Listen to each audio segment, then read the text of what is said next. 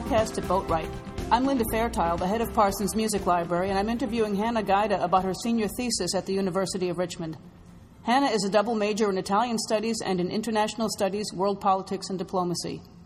The title of her thesis is Italian-American Relocation and Internment During World War II and Its Effect on Italian Communities in the United States.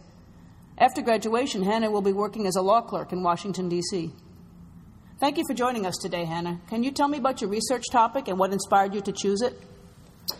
Sure. Well, my topic, Italian-American Internment and Relocation During World War II, first appealed to me when I was researching Italian-Americans, immigration, and how they formed communities in the United States. I happened upon a propaganda ad about do not speak the enemy's language, and which at the time was Japanese, German, or Italian, and I thought that was really interesting. So my curiosity led me to research further about Italian Americans and their eventual relocation and internment after the attack on Pearl Harbor, and every time I found more information, I just became more interested.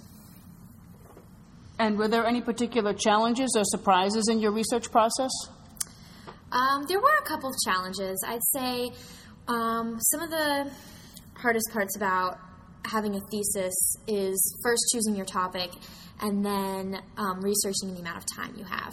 And so for my thesis, I had a semester, which seems like a lot of time, but researching can be a really lengthy process. And so first I had to narrow my topic, which can be harder than you'd think, because you don't want to make it too broad. If it's too broad, then you'll end up summarizing for your entire paper. But if it's too specific, you'll have problems finding research that is good for evidence to support it.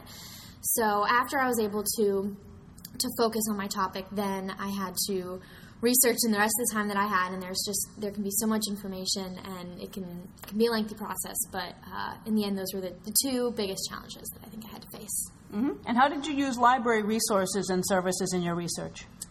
Well, I am a big fan of UR's library and its resources.